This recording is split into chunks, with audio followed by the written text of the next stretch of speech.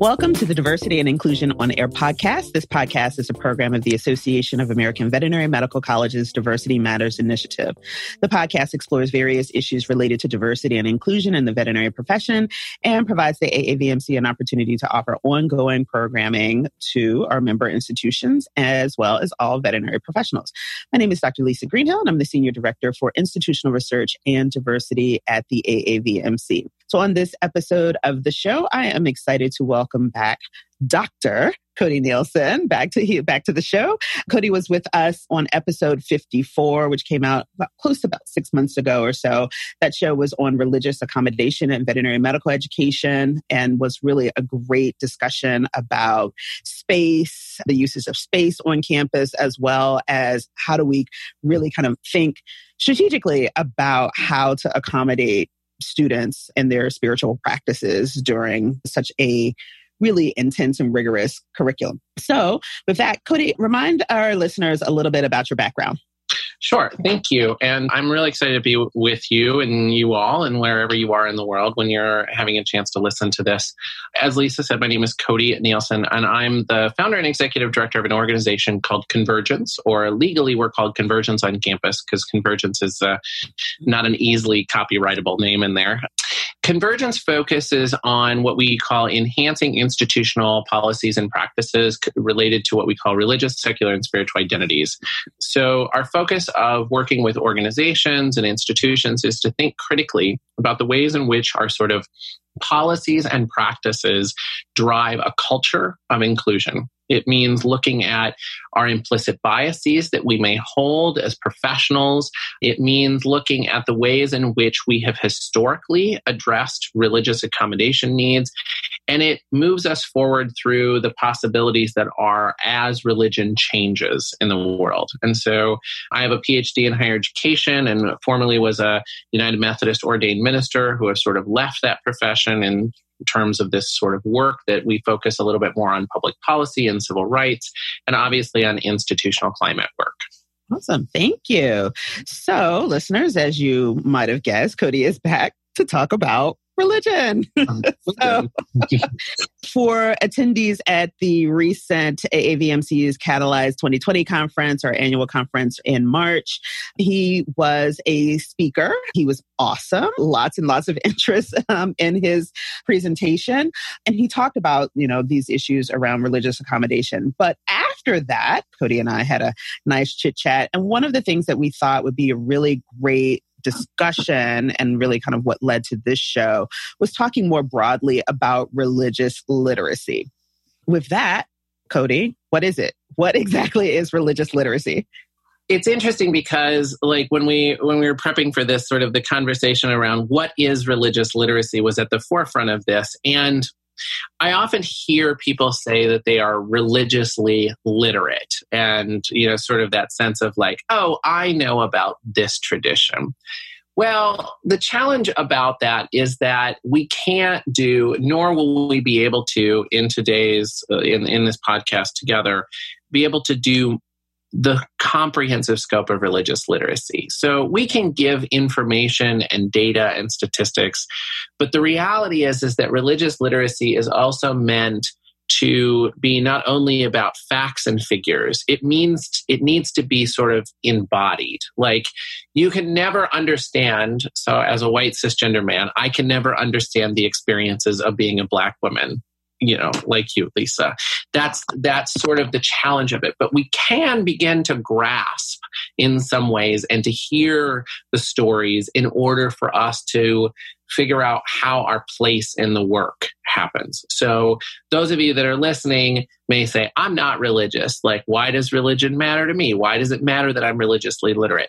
It matters that you're religiously literate, and that means that it matters that you understand about other people's traditions, at least to a point that you can grasp at a little bit of information. But also it means that you have to be willing to embody a sense of curiosity and hear their story. So the sort of idea that religious literacy is just a textbook sort of rote memorization is really sort of a false narrative. So in essence, then, religious literacy means taking each individual person's story and being willing to hear it for what it's worth and being willing to value that for where it is. So if somebody says that they are Sikh, or they're from the Sikh tradition, you've got to be willing to engage. What does that mean for you? Not just to put out and say, oh, I know this and this and this about the Sikh tradition. And we're going to talk about that today, about the sort of subtle nuances, as much as we're going to talk about the sort of overarching layout of it. Yeah, this is, really important and interesting stuff, right? I mean, I think that a lot of maybe undergrad college attendees, we all have those gen ed requirements that we have to take. And a lot of us will take, comparative religion to check that box, right?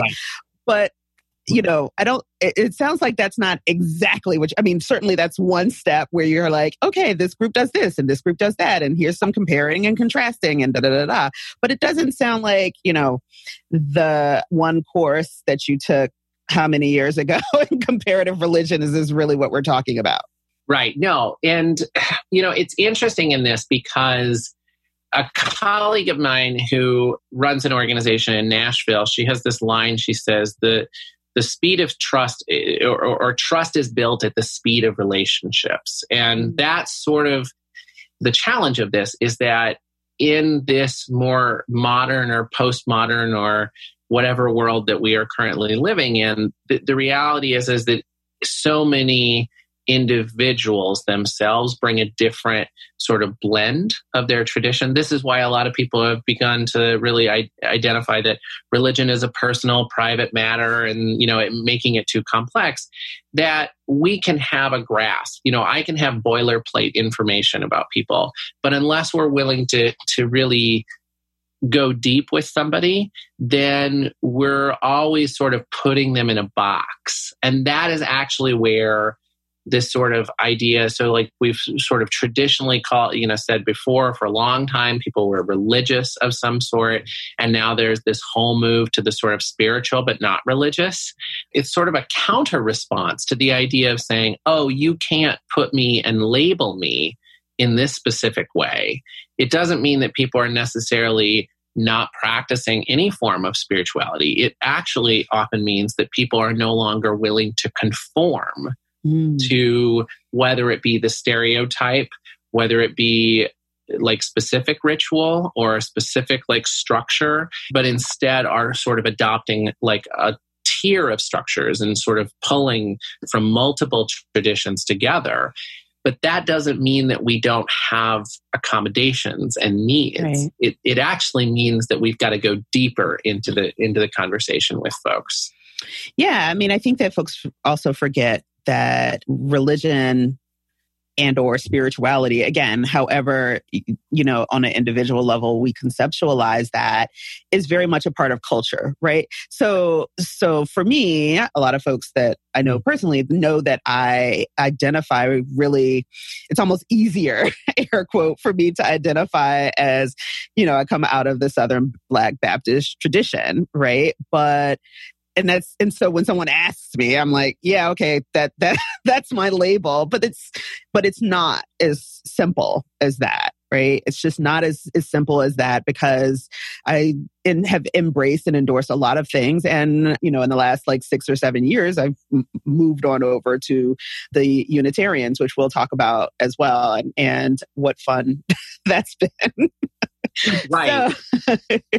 Right. And I think one of the words that the way in which you describe that also is the sort of important point for us to be cautious around. So there's an awful lot of times in institutions when talking about or sort of lumping religion or religious needs in, we say, oh, cool, like multiculturalism. Yeah.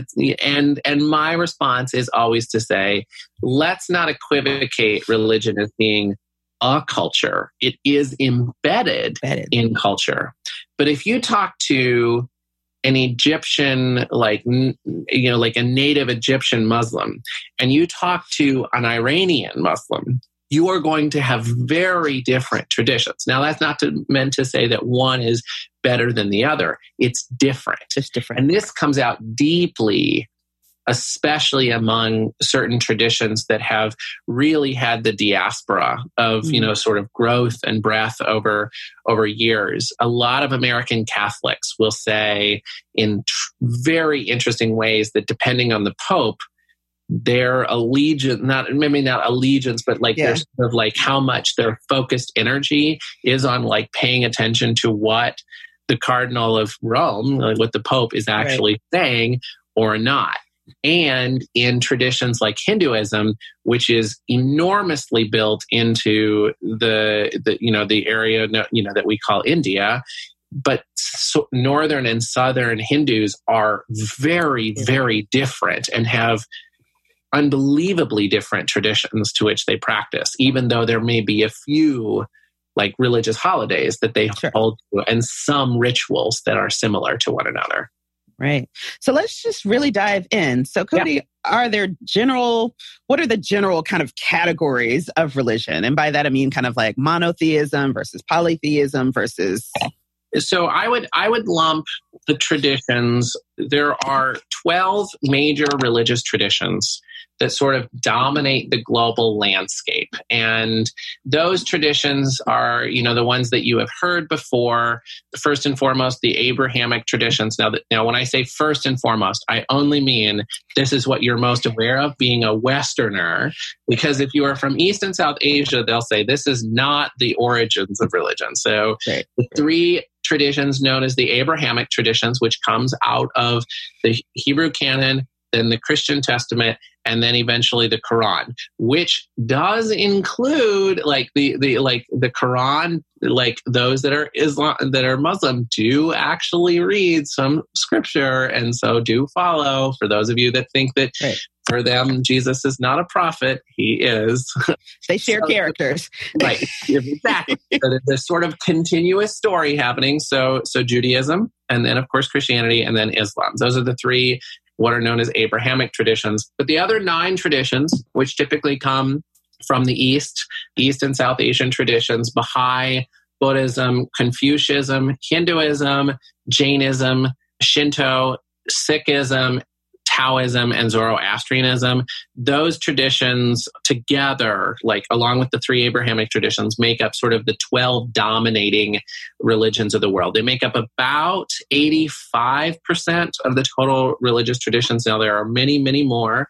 Those of you that are listening that might come from Native and Indigenous spiritualities, we're going to have a little bit of conversation about that. That's a whole show and probably a whole series on its own because each tradition has its own blend there. Sort of starting at that sort of level in your beginnings, where you've got those 12 traditions, and some of those traditions identify as mostly monotheistic. So we can think about the Abrahamic traditions as being monotheistic. Where it gets confusing as a Westerner is actually when we get to the realm of things like Hinduism, where people are like, oh, Hinduism, many gods. But that is not in any way, shape, or form true. In fact, Hindus have a belief in a singular God, but the aspects of each one demonstrating themselves in different elements and in different ways. And so that becomes problematic. Now, there are traditions that are more polytheistic that exist. And I will not claim to be as familiar with all of those traditions. It's also important to recognize that not all traditions are monotheistic that you think of either. So by definition, Buddhists are atheists. And they don't believe in a higher spirit. They believe in the sort of interconnectedness of all things.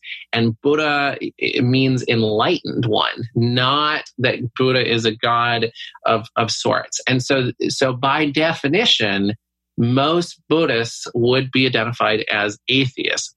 But that should put kind of an interesting label, because what we say often is we often say, oh, atheists, they lack morality. Well, I would never imagine, one, that a Buddhist lacks morality, and two, it's very short-sighted for us to think that those that are coming from non-religious identities are also, without morals. But this is actually one of the sort of challenges, especially in the Western culture, as we see the rise of non-religious traditions. There's sort of a viewpoint that religion is where we get our sort of moral compass. Well, that may or may not be true. It may historically have been true, and it may or may not be true as we move forward in this. You've got those sort of 12 traditions. Some of them are monotheistic. A few of them are more polytheistic. And then especially like Buddhism is specifically sort of non-religious. And then you have this whole other segment, the nuns, as we sort of call them. What is a nun? So we're not saying N-U-N. We're thinking nuns. Yep, there are those. And those are the badass women of the Catholic tradition that are holding up the church. There are a huge number of growing folks. You've heard of these. You've probably read a few articles about these, of what are known by the Pew Research Institute as the nuns, N-O-N-E-S, which are sort of being equivocated into a number of different realms. So the title comes from Pew Research's basically look at how people on most standardized tests, or a lot of people, are given an option to choose what is your religious tradition, preference, all this stuff. And a lot of people are choosing something around the realm of like nothing specific. And when that happens, there's this growth in the sort of non-specific tradition known as the nuns. This number is growing at an unbelievable rate in North America. We're seeing the sort of slow but sure decline. Well, maybe not even slow. We're seeing a decline mostly among Christian traditions, down from over 77% of the U.S. population, or at least identified in 2007, to now around 65%. And most of that change, that sort of 12% growth, along with other exponential growth, is all going into this population that now encompasses in the United States around 34% of the total population and as much as 50% of the college population. And this is where it becomes extraordinarily complex. One, because of the fact that we are moving into a realm of what we call the spiritual but not religious, as we talked about, this sort of idea that no one is necessarily claiming a specific tradition, which puts them potentially into Pew's nun category. But also, the threat to religious minorities has become so deep. And if you look at historical trends in which ways in the country we treated Catholics and then Jews, and Mormons in the midst of this, well, now that target has been placed squarely on the backs of the Muslim community, which is growing unbelievably large. And in sort of a glistening out from effect, the Sikh community and even the Hindu community are also facing deep threats in terms of hatred and violence toward them in this time. And there is something to be said about the fact that many people on standardized tests that are identifying from specific minoritized traditions in that position may be also claiming none as a way to self-preserve and to be and out of fear of what potentially could happen. So that's really that's where you get whole traditions, but you might not be digging deep into them. You might just be putting place markers and sort of categorizing them without fully knowing sort of the inner story. I mean, Cody, that's really deep. I mean, coming from, again, for me, a personal kind of Christian orientation to it's really this notion that folks are self-preserving by choosing not to identify their belief orientation as a means to self-preserve runs counter pretty much to everything, everyone, air quote, heavy on the air quote. Right. It's supposed to believe, right? You don't deny your faith if you have one that is, one of these biggies, right? And so how for those of us who are a part of, the dominant groups, how do we become better allies around that? Well, not being trash. No. Well, okay. So the first thing, I think one of the first things that we need to do is we need to think as professionals about and understand sort of the overtness and how overt religious symbolism that is easily sort of diagnosed. You look at somebody on the street and, you see a woman wearing a hijab and you're like, oh, Muslim. Like, yeah, like that's true. You may misappropriate a Jane identifying woman as a Muslim too, based on the burkini and the wear. You may also have to stop and take a quick analysis about the ways in which we then provide stereotypes of what we believe about each one of those. So in that sort of overtness, there have been a number of incidents. I mean, there are just endless incidents of religious discrimination that have taken place. Now, we can do better at that. There's a recent case. I can't remember. I don't want to name which company and then have it be wrong, but there was a Supreme Court case of a few years ago, a woman who was applying to work at a retail store. She was going through the interview. The person interviewing her really liked, what she was doing, but she had come in wearing a hijab to the interview. And before he could offer her the job, he needed to check with his boss to see if it would be okay, because they have a style. The company has a sort of style. Like when you come to work, you got to wear a specific style, classic sort of chain retail, what is it that you have to wear? And the boss said that he shouldn't hire her because her wearing a hijab to work would be counter to the style of the company. So they didn't hire her. And she sued, and I'm almost sure it was the ACLU that took the case for her, and she won. Very clear on religious discrimination issues. Okay. So we think about these things, and obviously that sounds like a very extreme form. And I cannot imagine anyone ever in our veterinary medical colleges necessarily having that level of a bias, or at least if, there are, knowing very clearly that there are concerns with this. That also is the sense of, okay, that's where we go back to the sort of religious literacy. You can say, oh, I know that. We don't do that. But there are deeper questions for us to look at as well. So let's just stick with the sort of idea of the Muslim community.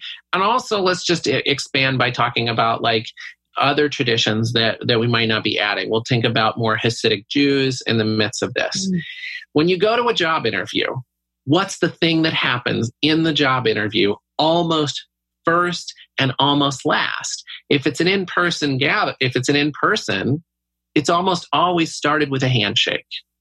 And that may not be an appropriate way to start an interview. It may not be an appropriate way to have an interview with someone. And so those are that becomes something that we have to say, okay, I've never really thought about that. The other thing that we have to think about the ways and become religiously literate and curious about ways that we acknowledge folks' religious holidays.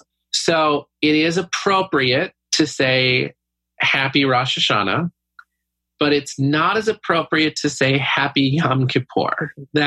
And if you don't understand what I mean in that, I will send you and say just Google a little bit and just Google how to respond to folks. These are little things, but they're things that help us build religious literacy. And then going deeper, we say, oh, well, was it a meaningful fast for you? This is the Yom Kippur, kind of thing. And, you can be curious. You can ask about what folks' traditions are and how they practice that. And the thing about living in the West is that often, and we're not even getting there yet, there are a lot of traditions that we don't fully understand or that we sort of misappropriate. So Diwali is the festival of lights for Hindus.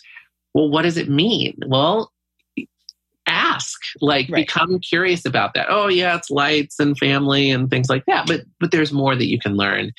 Also, things like Holi is a challenging thing, and our institutions of higher ed can often get in a lot of trouble with this. And because Hindus tend to be so gracious and not say anything, I am a runner, and I have actively been in a situation on a college campus before as an employee when the university was like, we're going to have a color run. And that's cool. And most Hindus probably won't, say anything. And, it's a great thing.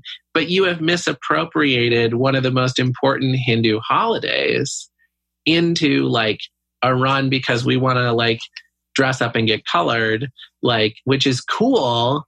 But maybe we could pay attention for what it's really meaning to the tradition. Right.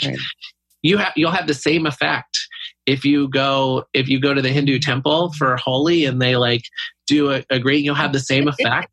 And trust me, they'll teach you a lot about those kind of things. So Anyway, I'm going a little long here, but we've just got to think really critically about our level of engagement with this and get beyond the surface level.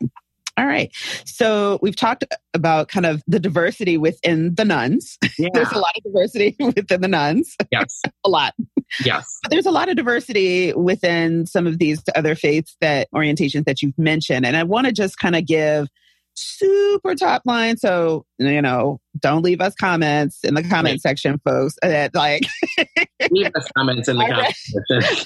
That I read this Wikipedia page and there's this random obscure piece that was not mentioned on this podcast. But I want to just kind of do a quickie walkthrough. And actually, I'm going to start at the bottom of my list because I have a whole list of things that I kind of wanted to chat with.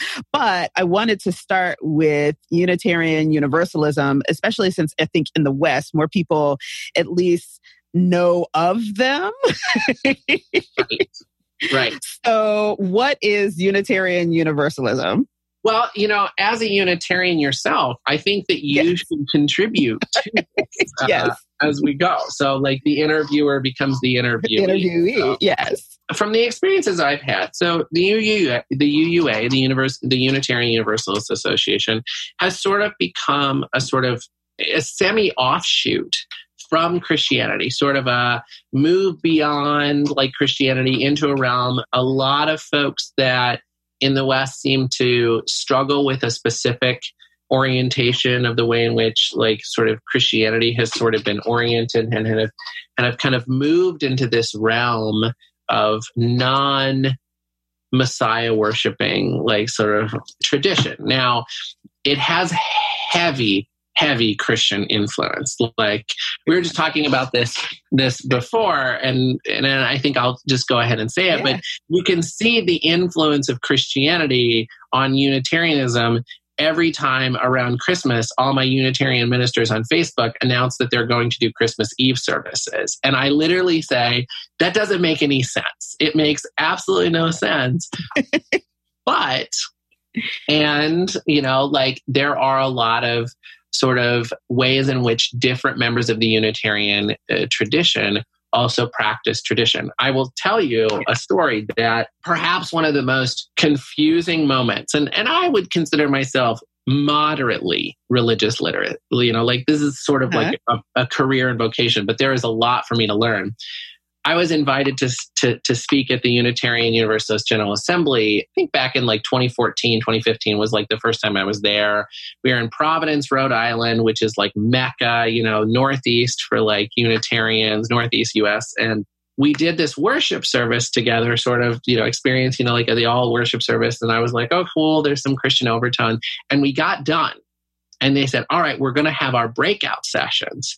And the Buddhist Unitarians go over here, and the Hindu Unitarians are meeting here, and the Jewish Unitarians. And I literally was like, I have no idea what's going on. I don't understand how this has happened.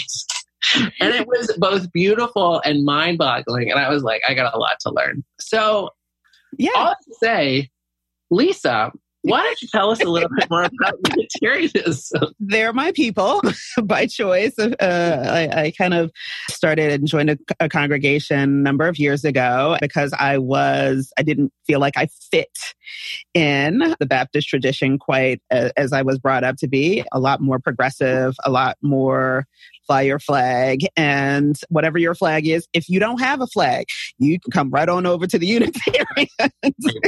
Bring a new one. Yeah, bring a flag, create a flag. Don't want a flag? That's cool. I mean, I think that what I've learned over the years, at least for me and my journey, is that this particular tradition is about finding your path to wherever it is that you're going, right? Your path to the divine or not.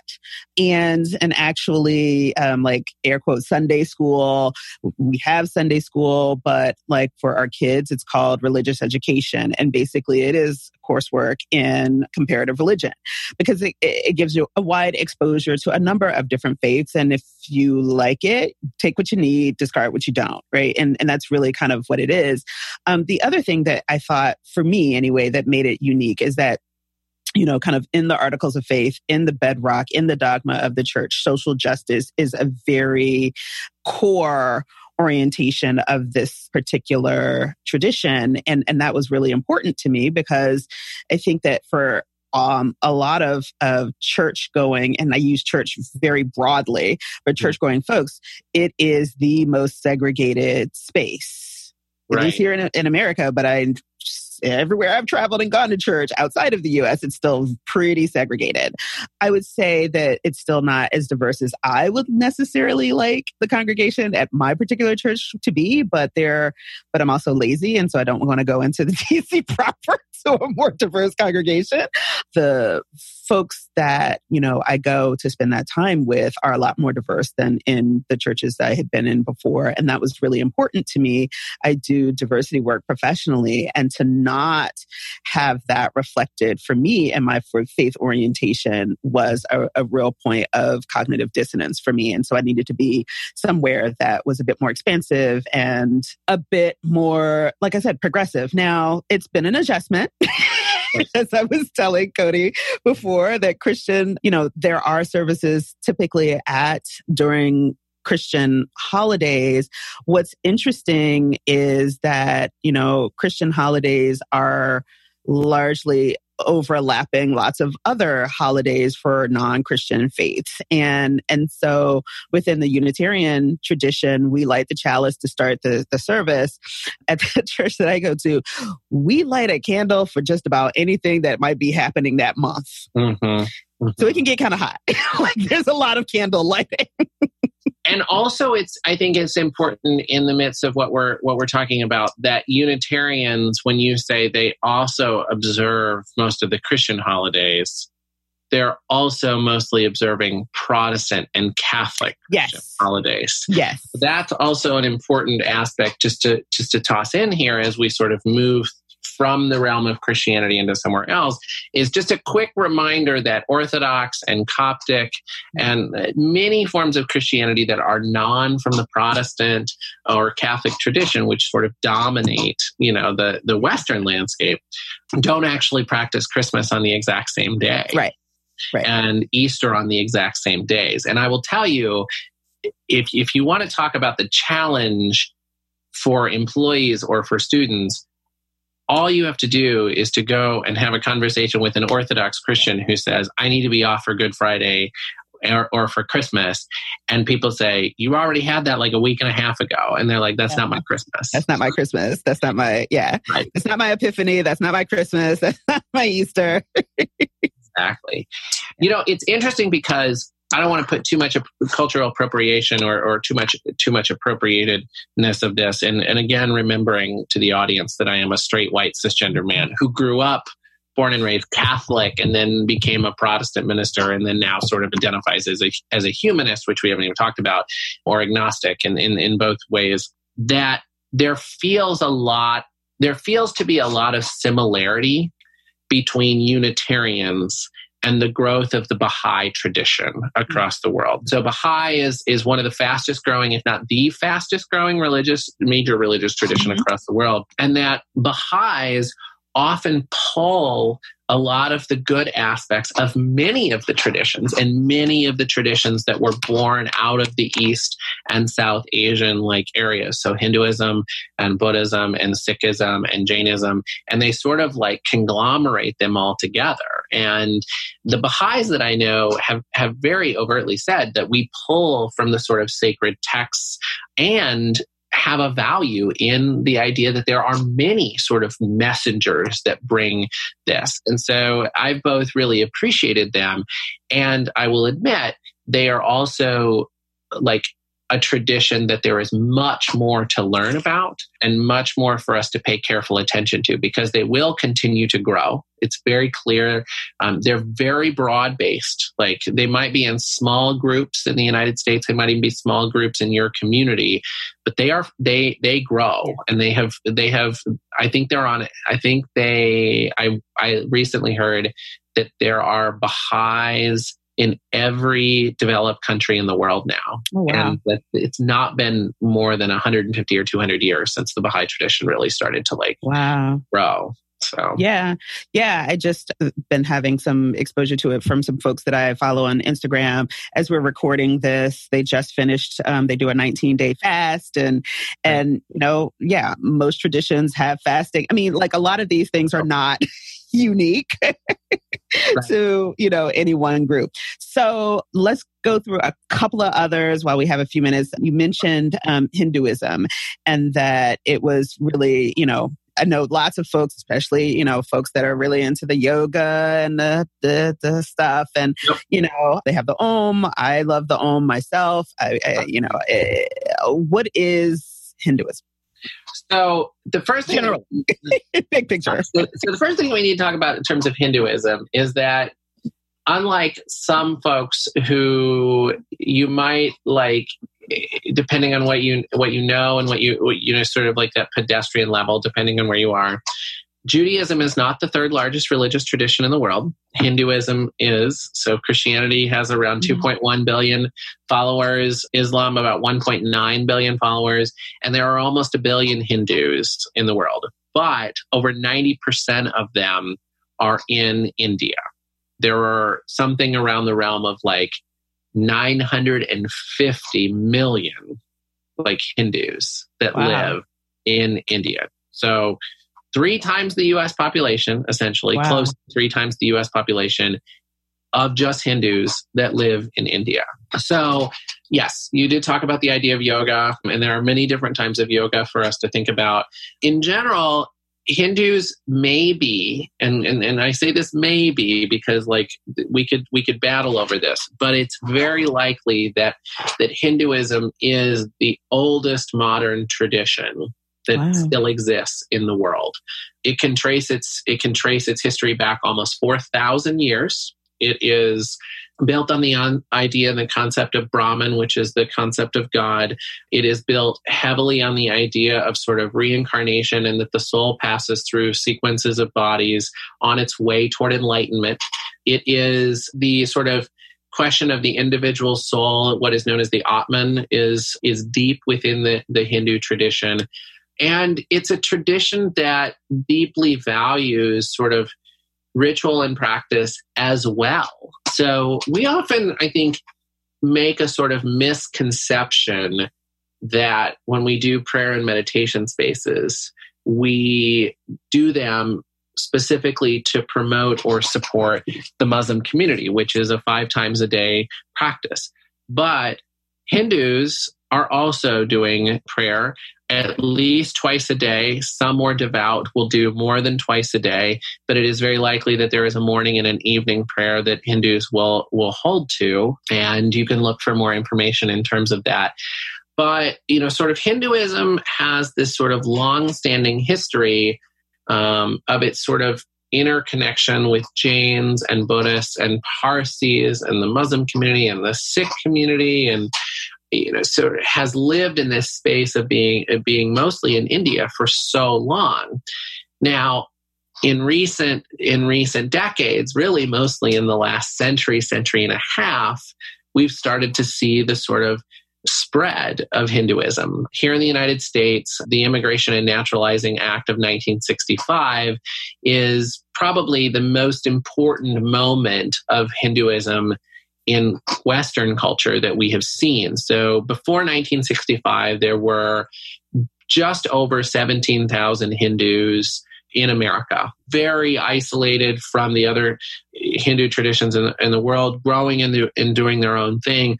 But since 1965, the growth of Hinduism in the United States alone now has increased in the realm of around 4,000%. And when the 2020 census comes out, it is very likely that we will see the total number of Hindus in America cross the million person mark, which, despite still being a small segment of the population, still about 0.3%, 0.3% of the population. So still relatively small. Hindus are some of the most educated religious class in America. In fact, they are the most educated religious class in America, and 98% of Hindus will go to college that live here, and almost 77% of all Hindus in America have college degrees. So we think about that, and we think about the ways in which we need to care for the Hindu community, Diwali, Holi as being traditions. But again, going back a little bit to the beginning, Hindus have greatly different practices when it comes to religious holidays. There are somewhere in the realm of 150 different traditions and holidays that different Hindus, based on where they are, based on the sort of provinces that they are in, and sort of just their own experiences, might pick up on. So again, that goes back to the understanding of, just being able to be curious enough to say, tell me more about how you practice Hinduism. So for moving from there to Buddhism, which I think a lot of folks kind of, again, you've mentioned this a bit, that there's folks that are like, all of those ism groups over there. Right, all those ism groups over there. So the Buddhist tradition, we're just going down the line of what are the largest traditions. Buddhism is the fourth largest religion in the world, somewhere just under 500 million total followers of Buddhism across the world. Buddhism also has deep ritualistic prayer. In fact, most Buddhists practice prayer on that sort of 3 to 4 times a day. And also, I'm going to tell you that I just made my own mistake in the midst of this. So we'll often appropriate and say, oh, Buddhists go to do prayer. They don't. They're actually chanting. And so people are like, oh, like Buddhist prayer. And it's like, actually, no, it's chanting. And so it's different. Now, again, most Buddhists I know are pretty gracious, and they probably would be like, no, that's okay. But by definition, they're not doing prayer. They're chanting. And they'll do this 3 to 4 times a day. Obviously, the Buddha is sort of known as the founder of Buddhism. It's about 2,500 years old. He lived during the 5th century, or the 5th century in the modern Gregorian calendar, BC, all of that.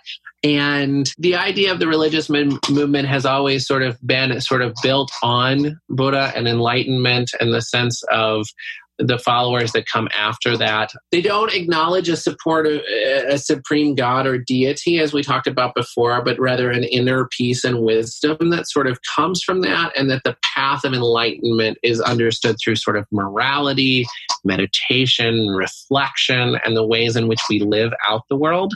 Buddhism has deeply grown in the West as being something that is not ingrained, but people have sort of picked pieces off. It's very interesting because as Hinduism and as Sikhism and as Jainism have also grown in the West, Buddhism has also grown, but we don't see the kind of acts of violence, and we don't see the sort of the ways in which the Hindu or the Muslim community especially are being targets of religious intolerance in the same way that Buddhism is. And it's really interesting to me how that has come and hasn't hasn't been seen in such a way. And maybe it's just the way in which we the sort of white colonialistic narrative have sort of said, oh, we're going to adopt this tradition where we're going to make in-group and out-group between these traditions. But Buddhism seems to have sort of latched on to the West in some ways. So there's much more on that I am not as skilled with, that we could get some skilled expertise on. Great. So that brings me to really kind of one of my final questions. And that is, what are some good resources where folks can go and just explore, really kind of dig into this notion of financial literacy? I talk a lot about financial literacy in my other research life, but religious literacy.